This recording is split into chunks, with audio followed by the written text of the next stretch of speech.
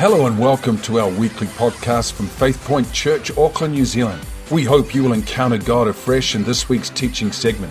If you enjoy this podcast and would like to hear more, then you can visit us at www.faithpoint.org.nz. And now for today's message.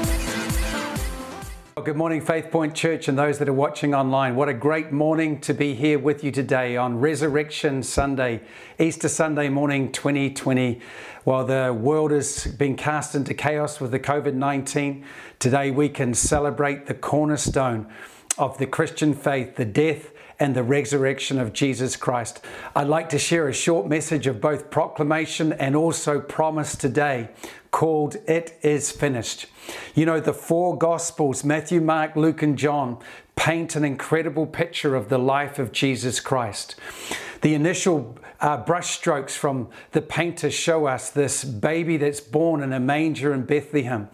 But the baby is surrounded by supernatural phenomena. There's angelic choirs that are singing, "Glory to God, peace on earth, and goodwill to all men." It would then be many, many years, 30 years, where it seems like the painter has stopped painting this picture. It's almost like the paint gets crusted over and begins to crack when suddenly 30 years later the brush strokes leap back into life. And we see a man who is born blind from birth suddenly being able to see. We see another man who's never been able to walk, suddenly he can walk. Or the brother who has two sisters who love him dearly, who's been dead for 4 days, and suddenly he's raised out of the tomb with a loud voice and he comes forth from death to life. We see crowds that are listening to this man speak as a man has never spoken before, hanging off every word of this man. And we see 3.5 years later, a picture being painted of him coming into Jerusalem. And as he enters Jerusalem on a donkey, we see palm branches being laid down. We see the crowd all excited and yelling and cheering and worshiping. We see young children crying out, "Hosanna, Hosanna in the highest." And then suddenly the unthinkable begins to happen. Large brushstrokes of black and confusion begin to be etched across that painting as suddenly the man is arrested. He's betrayed by one of his own. He's led away. He faces a great injustice. And as the sentence is passed, he suffers immense torture and physical damage to his body. He's then led to a hill just out of the town of Jerusalem called Golgotha. And on that hill they lay him on top of a cross and they crucify him and they erect that cross between two thieves. There's soldiers that are looking on, indifferent, that begin to gamble for his garments. And there in those final moments of his life, hanging on that cross, he cries out one word, tetelestai. In English it's translated, "It is finished." Tetelestai. The word conveyed more than just a task completed. It also implied all that could be done had been done. Whatever happened in that moment on that cross that day, it was now all over. It was finished. Nothing could be added to it. Nothing could be taken away from it. Further suffering would be pointless at this moment. Nothing else could be done. And so Jesus died. So what did it mean? Well, first of all, initially to the disciples, that word tetelestai, it was a word of defeat. We know that John, one of the 12, was standing at the foot of that cross with Jesus' mother Mary. And no doubt John carried the news and he said, I saw it with my own eyes to the other 10 disciples. And as he's bringing the message, there's a tinge in all of them, a tinge of absolute defeat. All that promise that they saw, all those bright brushstrokes, all the excitement and the enthusiasm that they'd seen grow in their heart day by day, week by week, as they walked the roads of Israel with Jesus Christ. All of it seemed to just disappear and leave them. Tetelestai, the word conveys that the job was finished, but to the disciples, they thought Jesus was finished. We know that Christ revealed himself under disguise to two men walking on the road to Emmaus, and they were filled with discouragement. It was like they were saying, we put all of our eggs in this one basket, and now it's all come to nothing as they walked that dusty road with Jesus that day. You could sense the bitterness in their voices.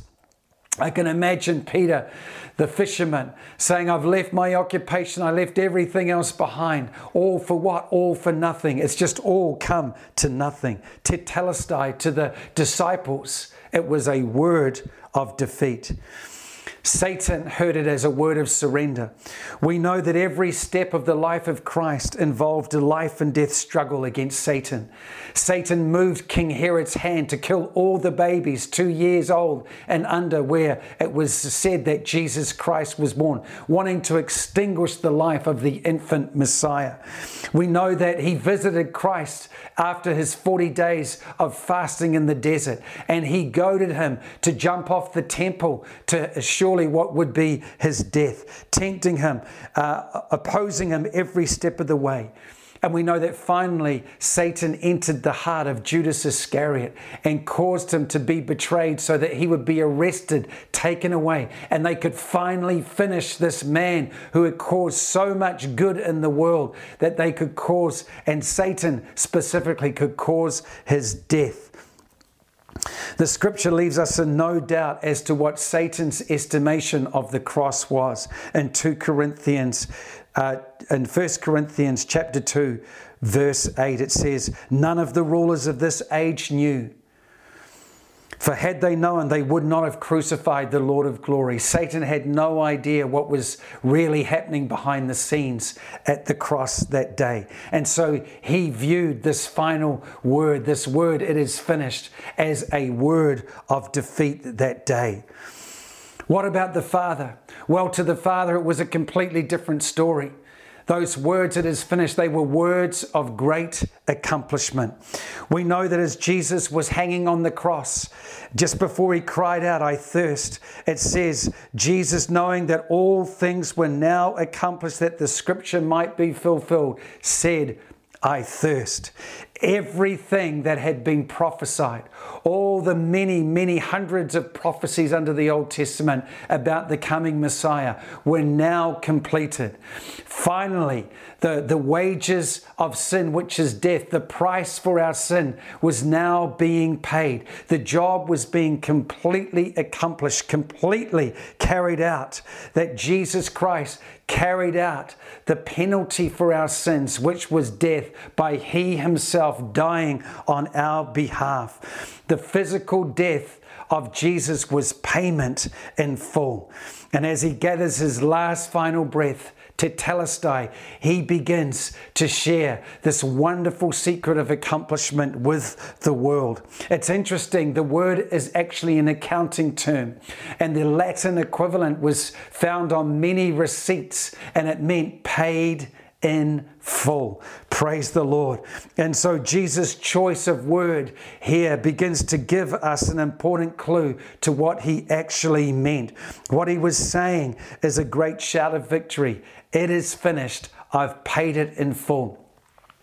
You know, let me illustrate this. A young boy who was absolutely deathly allergic to bee stings was driving in his car with his father one day. It was a beautiful spring day. They had the windows down, and suddenly a bumblebee flies into the car, and the boy panics, thinking, if I'm going to get stung now, I'm going to die.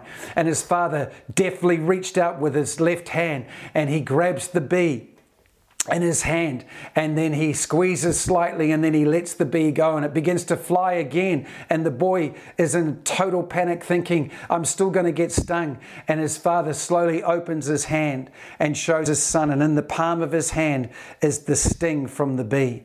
And he said, son, you don't need to worry. I've taken the sting in my own hand. And you know, that's a great illustration of what Christ has done.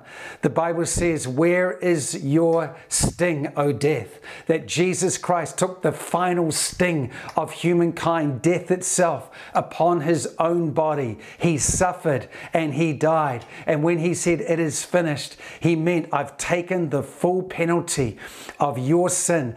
Death no longer has the sting in it because I took it upon myself today. Nothing more could be done. Nothing more would be required today to secure the salvation of sinners.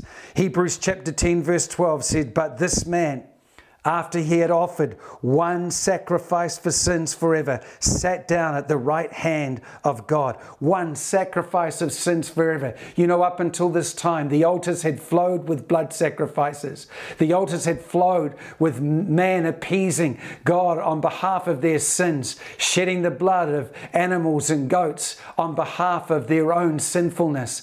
And the Bible here says, when Jesus says it is finished, it means there's no more need for blood sacrifices anymore. Once and for all time, Jesus Christ has accomplished it. He has paid it in full today. Praise the Lord. What death did to Jesus is nothing compared to what Jesus did to death. I want to say that again today. What death did to Jesus is nothing compared to what Jesus did to death that day. You know, Michelangelo is considered one of the greatest artists of all time. And yet he was a very temperamental man. And they've found many half-finished, half-completed works of Michelangelo. Well, I want to tell you something today. Jesus never half-completed the job. He paid it in full. He completed it once and for all time on our behalf. Job done, job finished, job completed, mission accomplished today. Praise the name of the Lord. Jesus left nothing undone today. He offers salvation to us as a finished work. There's nothing left for you or I to do, which brings us to an important question today. What does his declaration, tetelestai, mean for men and women and children on the earth today? Well, to the follower of Jesus, to the Christian, to the believer, it is a word of absolute and utter assurance today. The assurance that what needed to be done has been done, that our salvation has been secured, that our eternity is now settled in heaven with God because of what Jesus Christ has done. We don't have to try and be saved. We are saved through the finished work of what Jesus Christ accomplished. It means that our acceptance before God is now complete. We are accepted in the beloved. You know, many Christians receive Christ and then they go about trying to please God as if they need to earn their salvation for the rest of their days. Friends, it's done. It's already been accomplished. We don't have to do it anymore. Jesus Christ has completed it all for us today. To those yet to believe, finally, this is a word of salvation. It means the end of your searching for forgiveness. It means the end of your search to get right with God between you and Him. It means the end to your search to get rid of the burden of guilt that we all carry as sinners before a holy God today. Romans 10 verse 9 says this, that if you confess with your mouth the Lord Jesus and believe in your heart that God has raised him from the dead, you will be saved. For with the heart one believes unto righteousness, and with the mouth confession is made unto salvation. Friends, the death of Jesus Christ provides righteousness and forgiveness for all of us. Today, as we believe in our heart and we confess with our mouth, the Bible makes the promise that we can and we shall be saved through what Jesus has accomplished on our behalf. It means there's nothing more that you can do to save yourself today.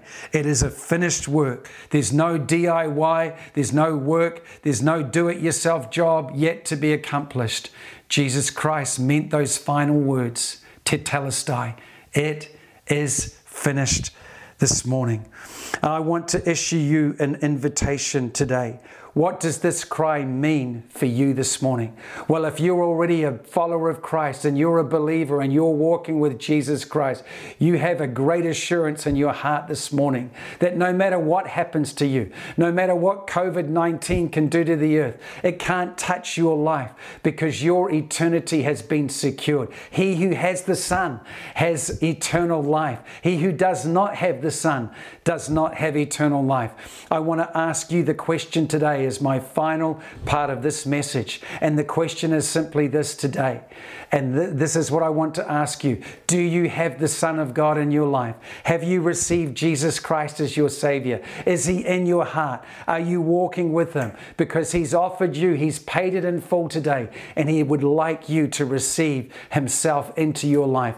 I would like to invite you to pray a prayer with me this morning on this Easter Sunday morning. And if it's not this, Easter's not the day that you're watching this broadcast, I want to encourage you, no matter what day of the week it is, no matter what time of the year it is today, today can be a day of salvation for you. God is drawing near to you today. He's drawing close to you. He wants to breathe life into you. He wants to give you a fresh start. Will you pray this prayer with me to receive Jesus Christ in your life? Dear Lord Jesus, I believe that you died for my sins. I believe that you love me, that you paid it in full on my behalf, that you suffered and died. Please forgive me today for my waywardness. Cleanse me from my sin. And today I ask you, Jesus Christ, to come into my life. I want to receive you as my Lord and Savior. Will you enter my life right now? I receive you into my body. And I thank you, Lord, that today, through what you've accomplished, I can become a child of God. And I thank you for this gift of salvation. Help me to walk with you today and every other day in Jesus' name. Amen. Well, if you prayed this prayer with me this morning, I would love for you to share what you've done with another Christian that you may know and let them know that you've become a follower of Christ, a Christian, a son or daughter of God. God bless you today, and I pray that today will be a joyful day for you and every other day in Jesus' name.